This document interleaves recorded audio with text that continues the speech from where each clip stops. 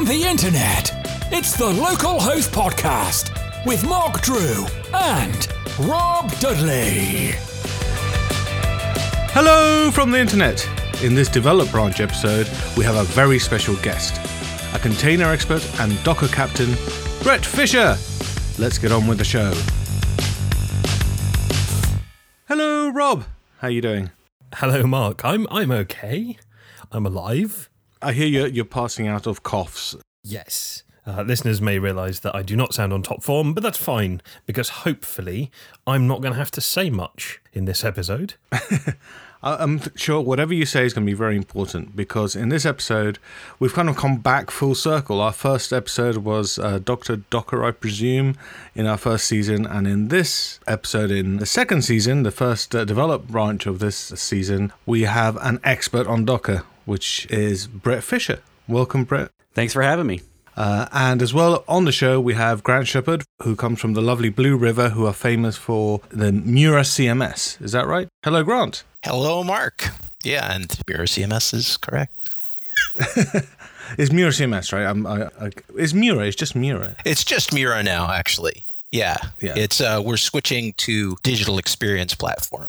Is going to be the sort of new hanging nail on it. Okay, that's That's fancy. Yeah. I kind of want me one of them. We all want digital experiences. Let's do some introductions, really, because I don't know if everyone knows Brett. Brett, would you like to give a little introduction for yourself? Sure. I'm known as Brett Fisher on the internet, and I nowadays do almost exclusively Docker stuff. So that usually means I'm either at a conference talking about Docker, or I have a couple of popular courses on Udemy, which is like a sort of a YouTube kind of platform for training or courses that anyone can make. So I have a couple of well-known Docker courses there. And I run a Docker meetup. I volunteer in the community. I maintain open source. So I kind of do sort of living the dream, I guess you could say, of the modern developer. Living the open source evangelist's dream, I guess. Yeah. Actually, it's not evangelist. Evangelist is an old term, I think it's now. There's another term for it now. But I work for myself, so I'm an evangelist of whatever is cool today that I like, which is nice. That's awesome. That's an awesome thing to be able to be doing, to just be going, I like doing this. Come along and do the cool stuff. Join me, won't you? Yes. Brilliant. And Grant, would you like to introduce yourself to our lovely listeners? Sure. Name is Grant Shepard. I'm in the London office of Blue River. I've been developing with Mura for about a decade now, just getting very long in tooth. And we've sort of shifted quite a bit in the way that Mura's, I guess that we're using Mura now. Version 7 came out last year and started using Docker quite a bit in our back end, but sort of design, the layout of Mura wasn't really conducive to sort of switching full onto Docker. So that's the big 7.1. Half of our big switch to the way we're doing things is Docker. Docker first is going to be splattered all over the Mura website, and we're going to be talking a lot about that. Awesome. Yeah, rebuilt Mura from the ground up to be more Docker friendly. Docker first is sort of our new mandate, which essentially just means starting with a Docker instance and building out from there. So, right. Yeah. That's really what I think a lot of, I was going to say companies, but it's not so much companies, projects, softwares. Now that's where I go and look for new software. Like, I think what actually bit me first time was trying to install Redis. I looked at the 14-page document of installing Redis on my MacBook Pro and thinking, well, I have to also do this on some other server. And now I could try Redis by literally doing Docker run Redis or whatever You got it. the package manager is. And then that was it. I was like, okay, great. Now I can get on with the actual business problem, Right. rather than the installation problem that you do once, right? In theory, you do once, but Yeah. or not that many times. Yeah, you could do a -rm and have it delete that if that's what you're asking. Right. So, Brett, what got you into Docker? What was your first experience of Docker?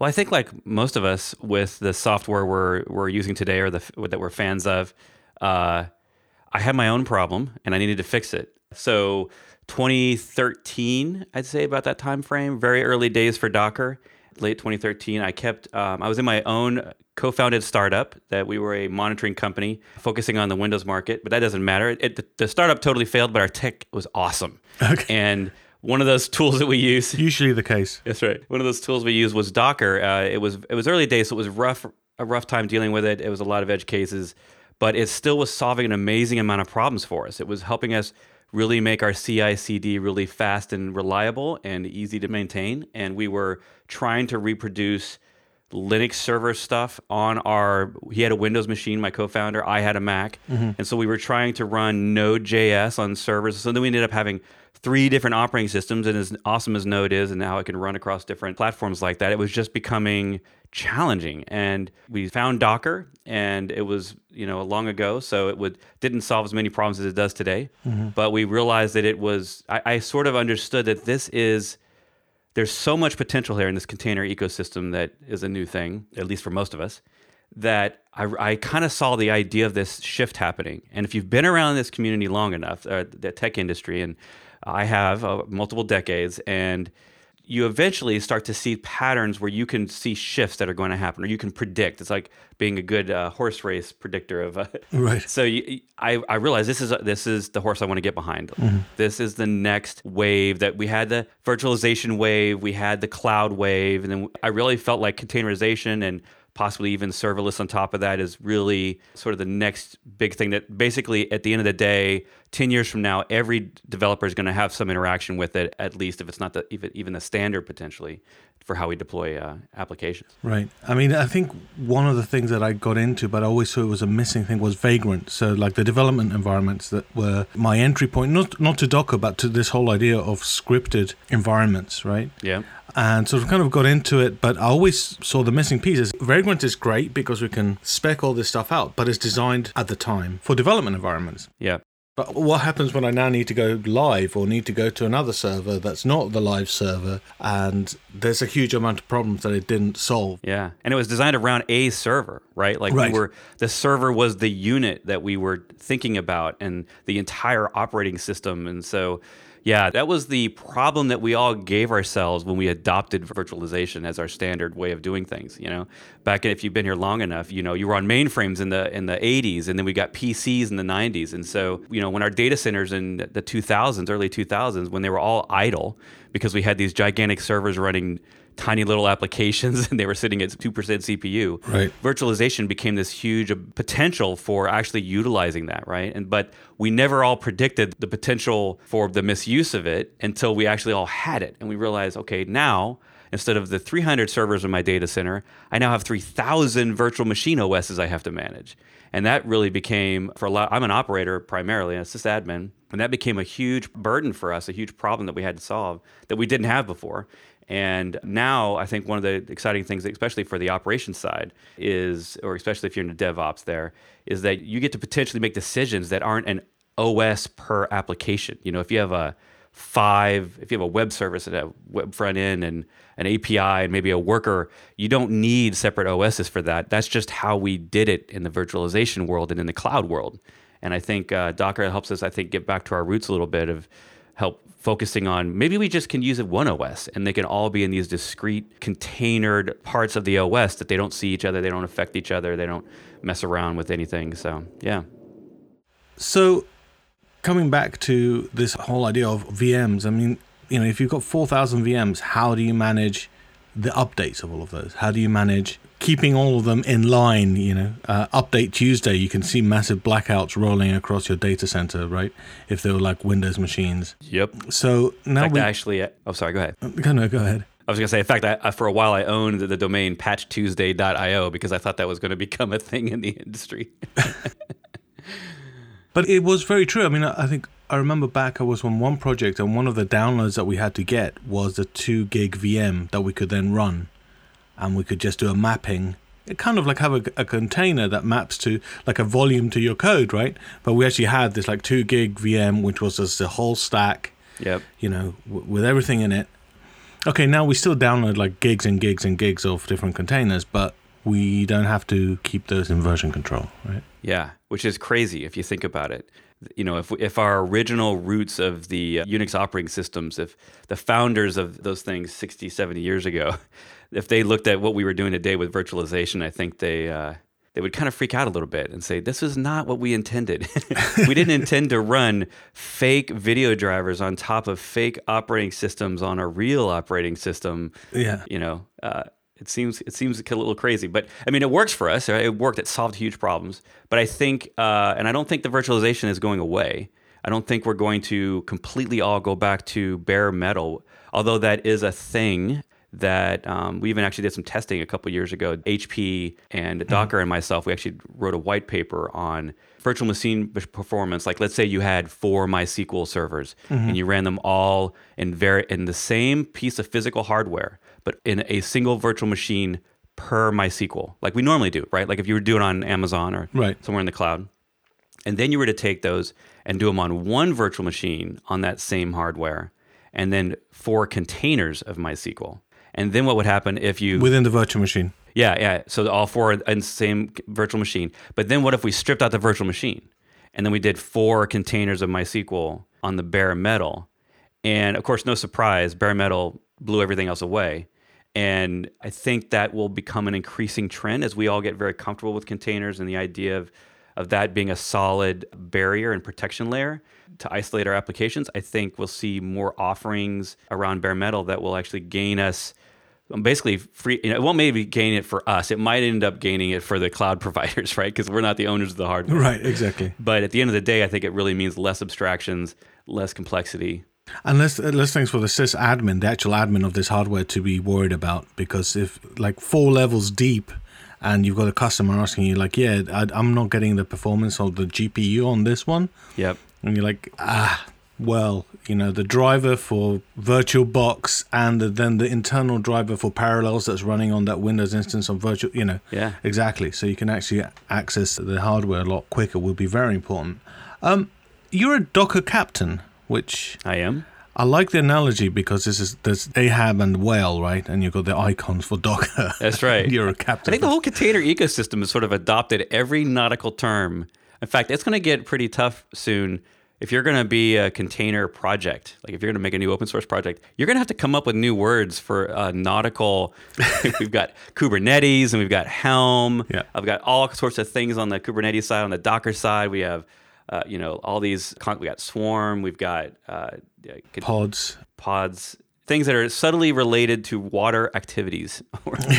But yeah, Docker captains. Let's talk about that for a second. So they invented the term Docker captain in 2016, and I happened to be lucky enough to be one of the first 30 people. And basically, we were bloggers and meetup runners, people that ran physical meetups, online meetups, spoke at conferences about Docker and Docker, the Docker toolkit, which was a continually growing set of tools that Docker was making almost exclusively open source.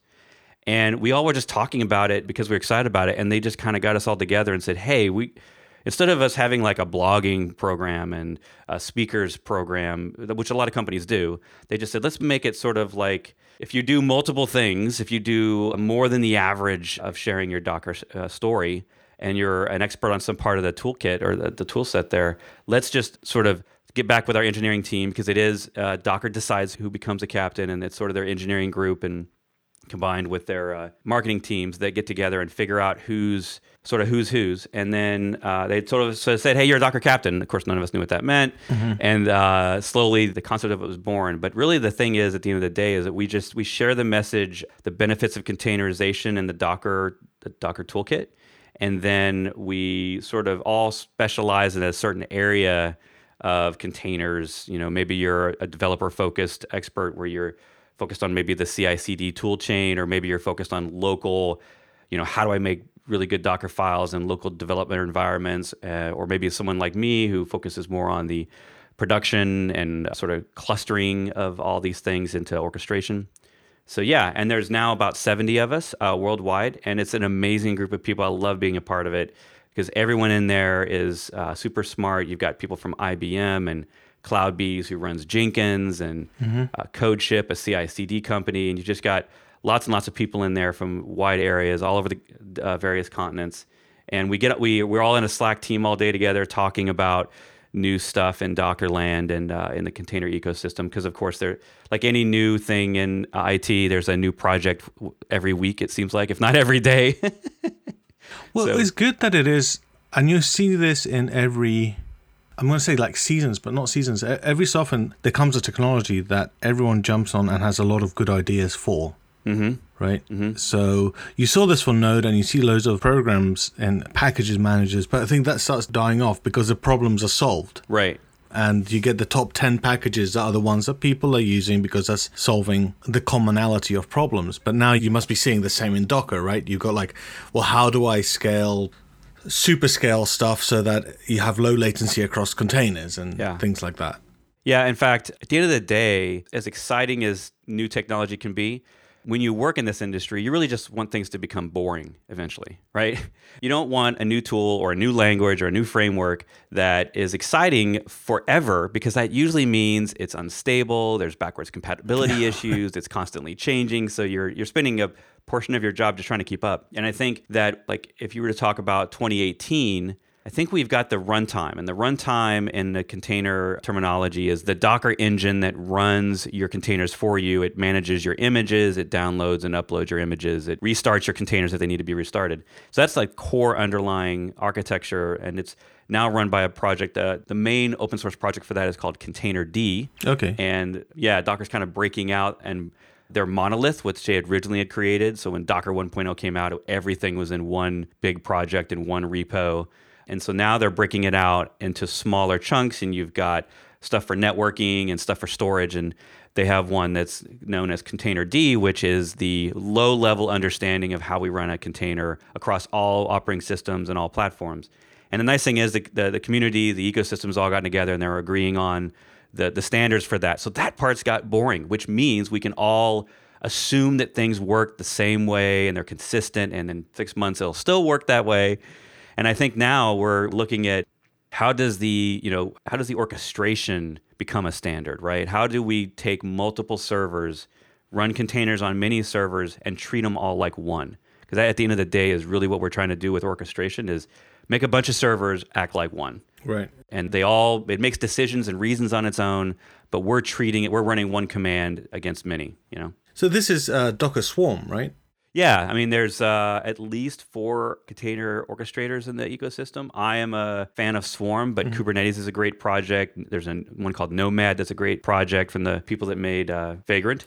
And then we also have Mesos, which is DCOS. And actually, that's been the longest running container manager. They've been around many years, actually, and they were around before containers. So they've actually Mesos is an Apache Foundation project. So we have now like these various opinions on what orchestration's like, and they all have their own terminology. They all have their own way of doing things. And I think eventually, a couple of years from now, we're all going to look back and realize, that layer has standard. The terminology, the way we do things, the standards that we sort of agree on will become very common, and it'll be hard to distinguish Swarm, Docker's version of orchestration, from Kubernetes, which is Google and the community's version of container orchestration. I think that's one of the hard parts to get into, which is basically because I had a look at Kubernetes and at Swarm, and they're talking about the same things, and I think even Rancher, but that's more of the orchestration software. But it's hard.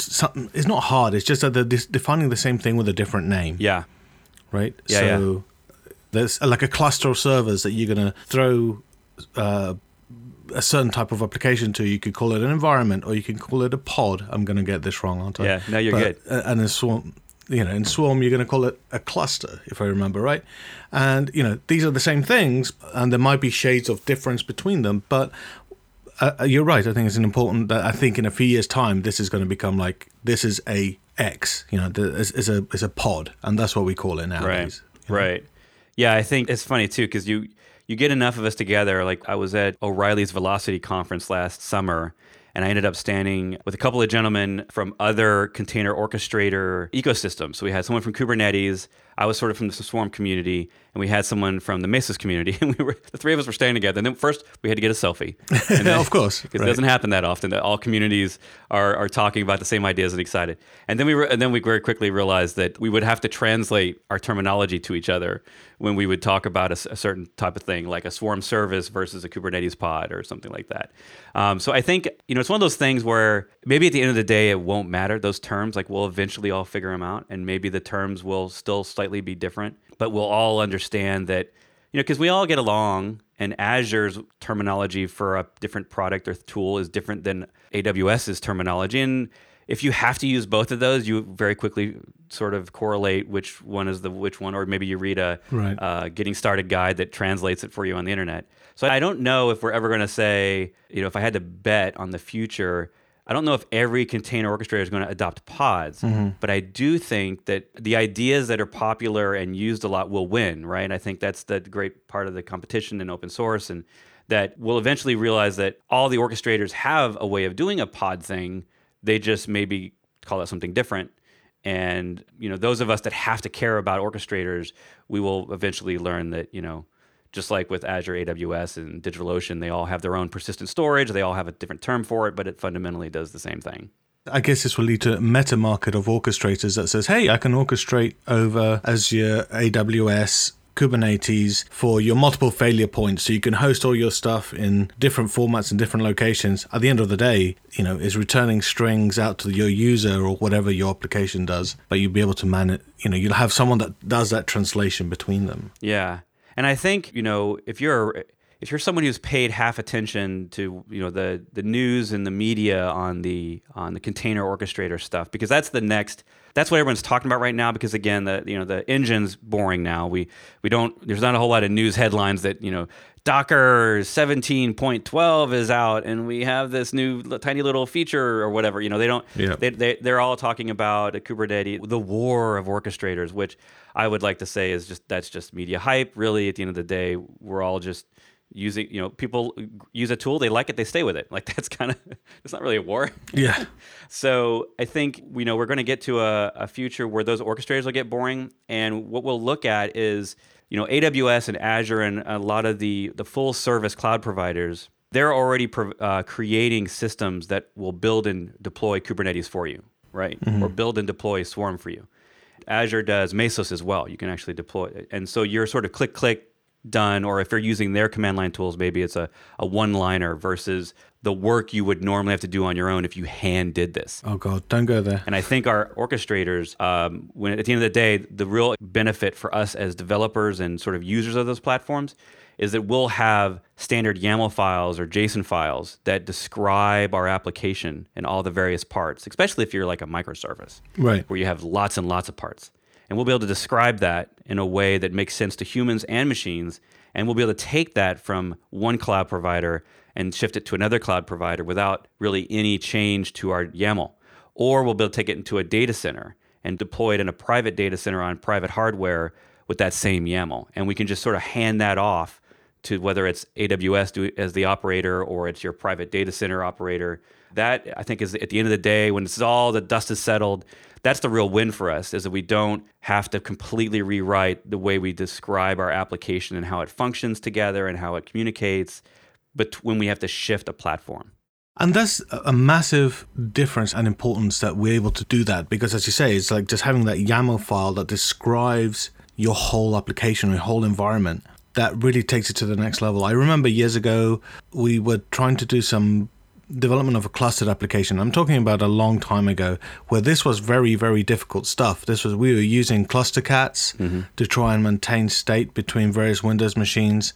This was voodoo. This was a voodoo with many clicks of installers and putting some details, and never worked. And it might have worked, and you would never know if it worked, because clustering is hard. It's literally hard. I mean, if you just think of going, I'm reloading this one web page at this one endpoint, which server am I hitting? Right? Which one is the problem? More importantly, when it's not working, which one is the one that's not... which one didn't come up? Yeah. So now being able to define it all in a file and it work and it scale.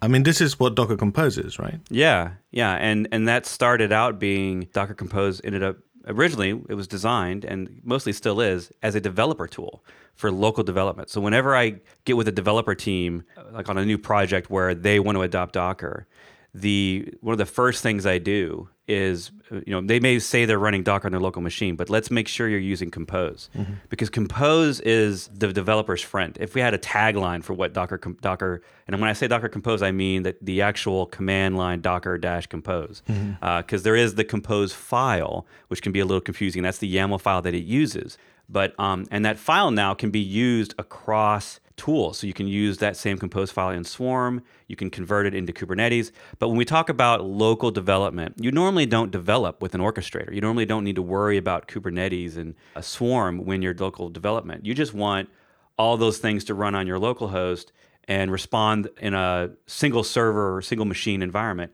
And that's what Compose does for you.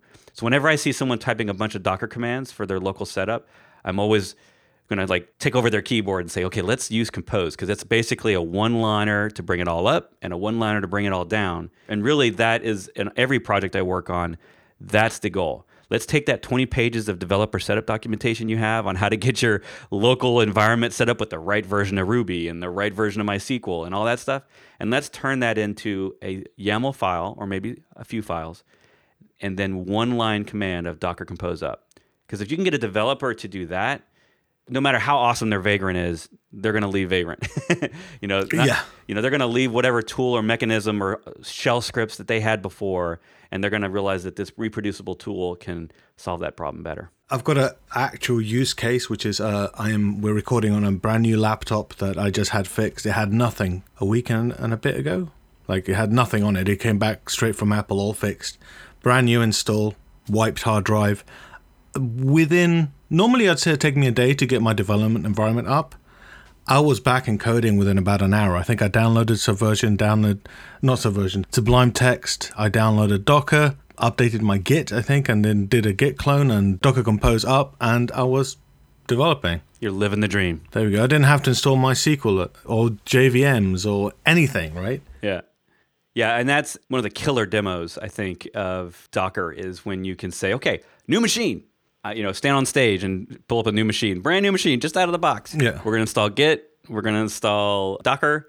And now I'm going to type 2 commands, git clone. You might have to do a git clone of a couple of projects, a couple of repos. Right. And then you do a Docker Compose up. And suddenly you could have an entire architecture. A PHP project I'm working on has 12 microservices and growing, all in a single Compose file. And that Docker Compose up will build. It'll download all the dependencies. It builds in all of the developer-specific stuff that you sometimes have to have, like your testing tools and whatnot. It puts all that in there. It actually deploys the database with the sample data. It creates the database users. I mean, that was our goal. It was we have a 12-page document for developer setup. Let's turn that into a half a page document that is a couple of commands. And we were able to do that with Compose. That's one use case, which is great. But the other great use case is that that all the developers in your team, if you've got a big team or medium-sized team, are all using the same stuff. Does that make sense? It's not like I'm having a problem because why? Because you installed some antivirus that's suddenly stopping you hitting port 80 for whatever reason, right? It's all working in the same way and you're all on the same version because that's what the Compose file is saying that you're using. Yeah, it's actually a testament to the amazing things that software can do when you can see a team before Docker, like pre-Docker, and you see a team where one person's on a Linux operating system, they're on a Linux laptop, and they're coding in, let's say, PHP or Ruby or Node or something, and then you've got someone else on Windows, and they're developing in Windows, and they're using a different editor, technically a different binary runtime. They're using IIS instead of Apache or whatever. Mm-hmm. And then you got someone on Mac that is doing something else. And they're all able, at the end of the day, with their complicated setups, they're able to get work done, but none of their environments are reproducible. No one knows how the other ones works, and so they just hope that we all have the same versions of the things, and so you use a lot of hope in those cases. So that's the great thing about Compose is you can get as close to a guarantee as we've ever had in terms of these are the exact same versions of Linux binaries and the exact same versions of dependencies that I'm going to have on my production server or on my CI test server or on a Windows machine or on a Linux machine. And I don't think a lot of people realize that that's what's happening when you're on Windows or a Mac and you're running Docker. What's happening in the background is Docker's actually running this tiny little VM. It's super tiny now, and it's running Linux in there.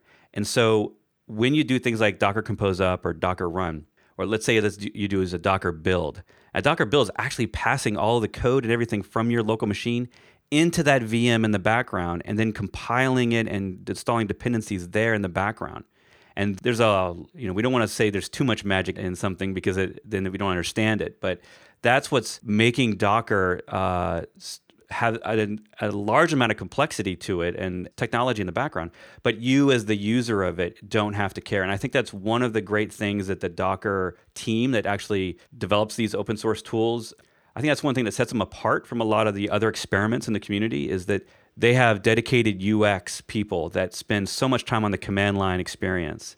And when you start using, if you're a CLI person, you use lots of open source tools, you know that engineers tend to solve the problem first and then worry about the experience later. It's just sort of our nature.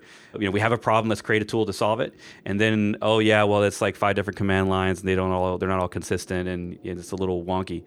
But I think Docker's done really well is when they release a new feature or a new version, they're always backwards compatible, at least so far. And then same Docker run you had before always still works. And then that it's pretty consistent in that command line so that you can have a good experience in the future. Yeah, and it's very well documented. This is one of the things that I have to take my hat off. I mean, I'm talking at the command line level, right? Yeah. You put docker-compose. Do that now if you're listening to this on your PC at home. And you'll get a list of 20 commands, all very specifically said what they do. And that short description tells you what they do. Now do this with any other command in Linux and stuff like that. And you get like a whole bunch of flags and things like that you're like, wait a minute, what? This is not... I need an example. I'm going to go Google this stuff. That's right. That's my personal experience. And I'm sure everyone's shouting at me going, oh, you're an idiot, Mark, because you don't know the command line. But that's my experience. It's like... You've been Docker compose, and what do I do? Okay, these are the following steps. They all make sense. They're kind of limited as well. It's not like a massive list of stuff. Well, I'm sure it'll grow, but... Yeah. I mean, it has grown, and there have been a few complaints, but I think they've managed that really well for the amount of things that it does. Because at the end of the day, Docker's managing storage and networking and images and containers. And then if you do Swarm, you get a whole extra set of features. And versioning with like tags. That's a lot, right? Yeah, node management of server. I mean, if you think about it, we would have... So it's doing everything in computing, essentially. It's recreating the internet in a command line. Yeah, exactly. So it's a non-trivial problem, but it does it fairly elegantly. So where do you see the future of automation? Where do you see like this guy? Not automation, like this is what we're doing, this Docker, this containerization. Where's the next step? What do you think would be the new thing? Yeah, the new thing. Well, everybody talks about serverless, and functions as a service is sort of the next developer... I don't know which word you want to use for that. The next way that we think about architecting computers and our code.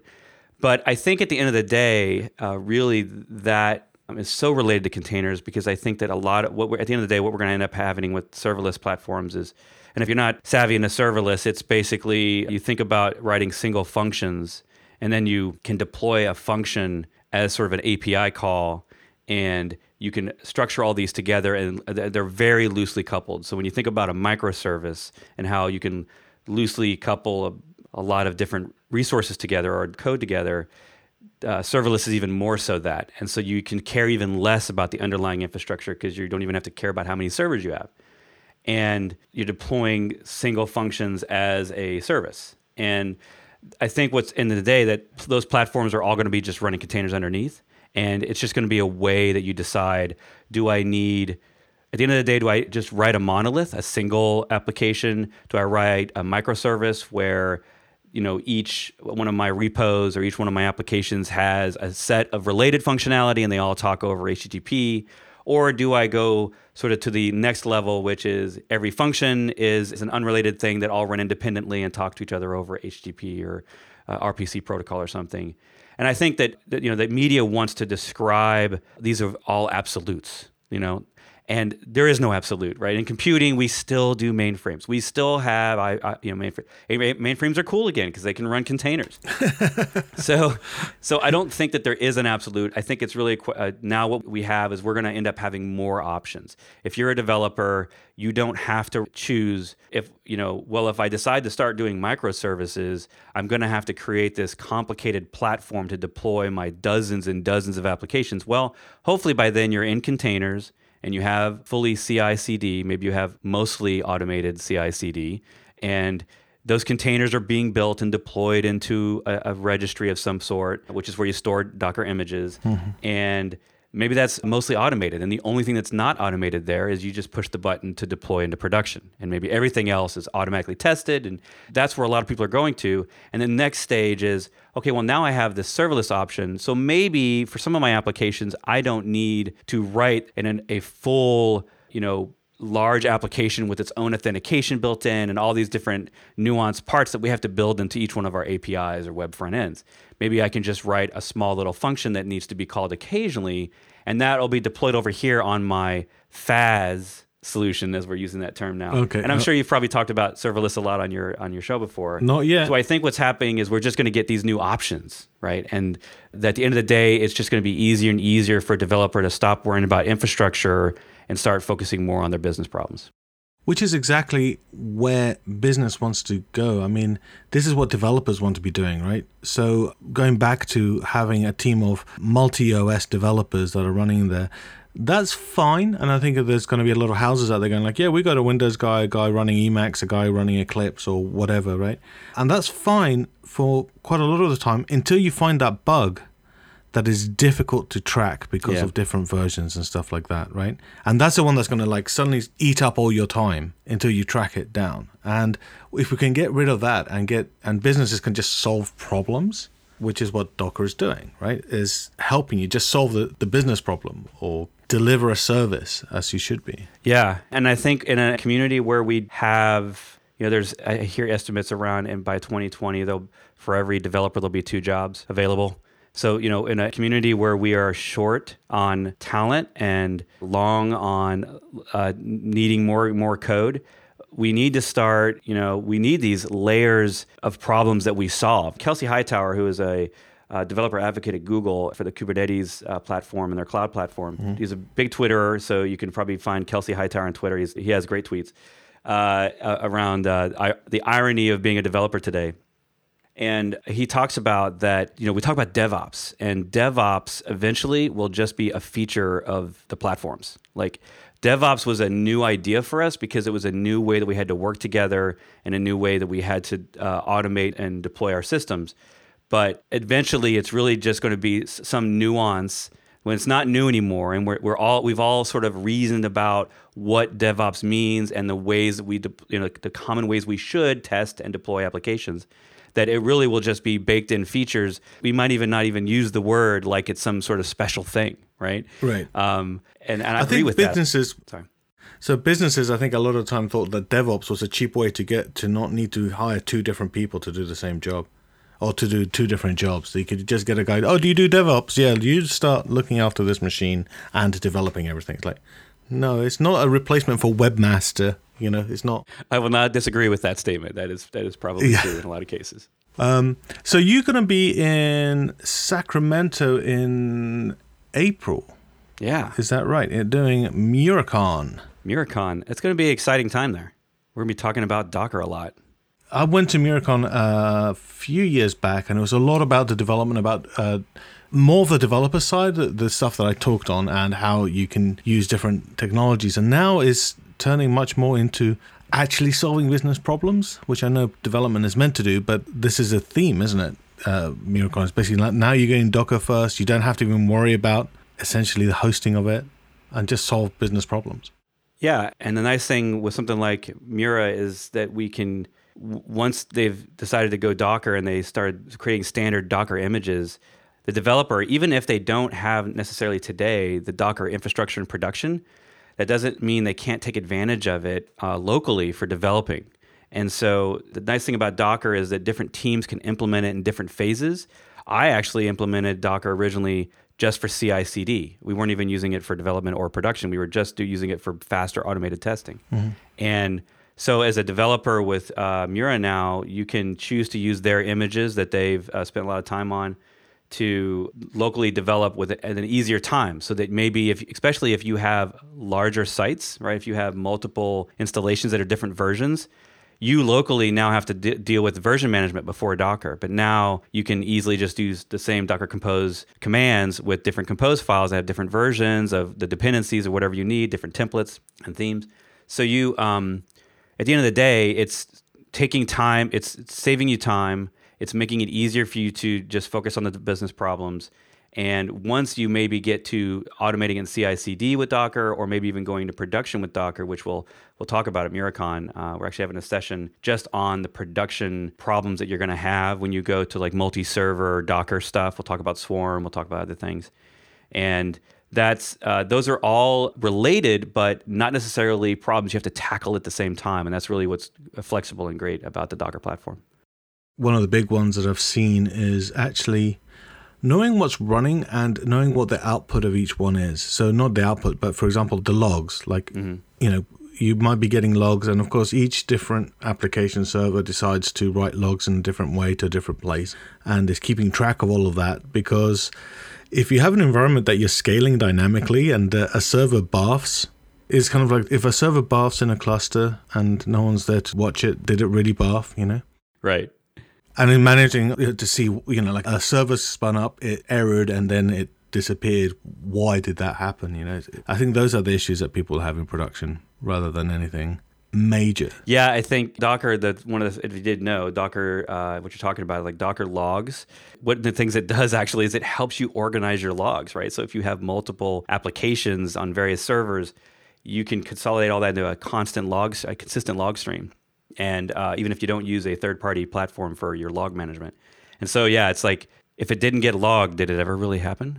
So I agree with you there that it's also, like you said, with Docker Compose and Local, even if you're just a new developer and you want to do something, if you want to use, a Ruby or a PHP or whatever on Apache, and you're just using development, without Docker, you've already got multiple files for logging that you have to go, okay, now where are they on my operating system, right? Because on Mac or on even on Linux, there's different distributions, different locations.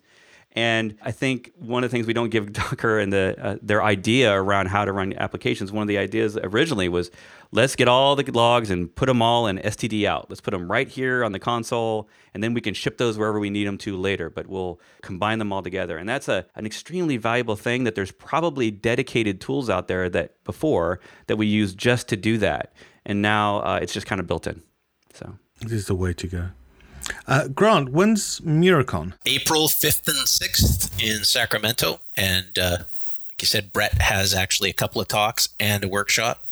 We're going to be keeping very, very busy. But one of the nice things about MiraCon is that the sort of environment that we've set up it's easy to sort of mill around afterwards and chat with everybody. Right. So, Brett's going to be very available. Eddie, who's doing one of the talks with Brett, can talk about how Docker and Mira have sort of been married together. And yeah, it's always a great, friendly time. It's probably the safest, friendly environment to introduce you to the new and upcoming of Mira you could possibly imagine. Awesome. So where can we find you online, Brett? You can find me at brettfisher.com. That's my blog, BRETFISHER.com. I'm on Twitter as Brett Fisher, on GitHub, and just about everything else is Brett Fisher. You can find me there. Cunning name. I see what you did there, using your name as your Twitter handle. Cunning. Those of us who have been around a while, we had our 90s, we were the avatars in the 90s. You could never use your real name. And then there was at some point I realized, if you're in this industry and no one can find you online, they probably don't think you're pretty good at your job. So I think we're going to go full circle that we're all going to be named after our avatars now in the future. But on that note, you can find us as Localhost FM on the Twitters, at Mark Drew, cunningly enough, at Mark Drew. Grant, what are you on the Twitter if people want to contact you about MiraCon? At Grant Shepard. Oh my God, this cunning nickname thing. And we managed to get a full house. Everybody has their real name. Yeah, and you're at Superfragilisticexpialidocious at Twitter, yeah. No? Yeah, well, I was going to, but it's too long. They wouldn't allow it. So I'm just at Rob Dudley. So that makes it very simple. Thank you, Brett and Grant. You've been a pleasure. Thanks, guys. And that's it from us. If you have any feedback, do email us at show@localhost.fm. You can go to our website, localhost.fm. Rate us on iTunes, for goodness sakes. We don't have ratings yet, and we're surely good, right? Or at least we must be at least 2 stars. Leave a review, and till next time, thank you.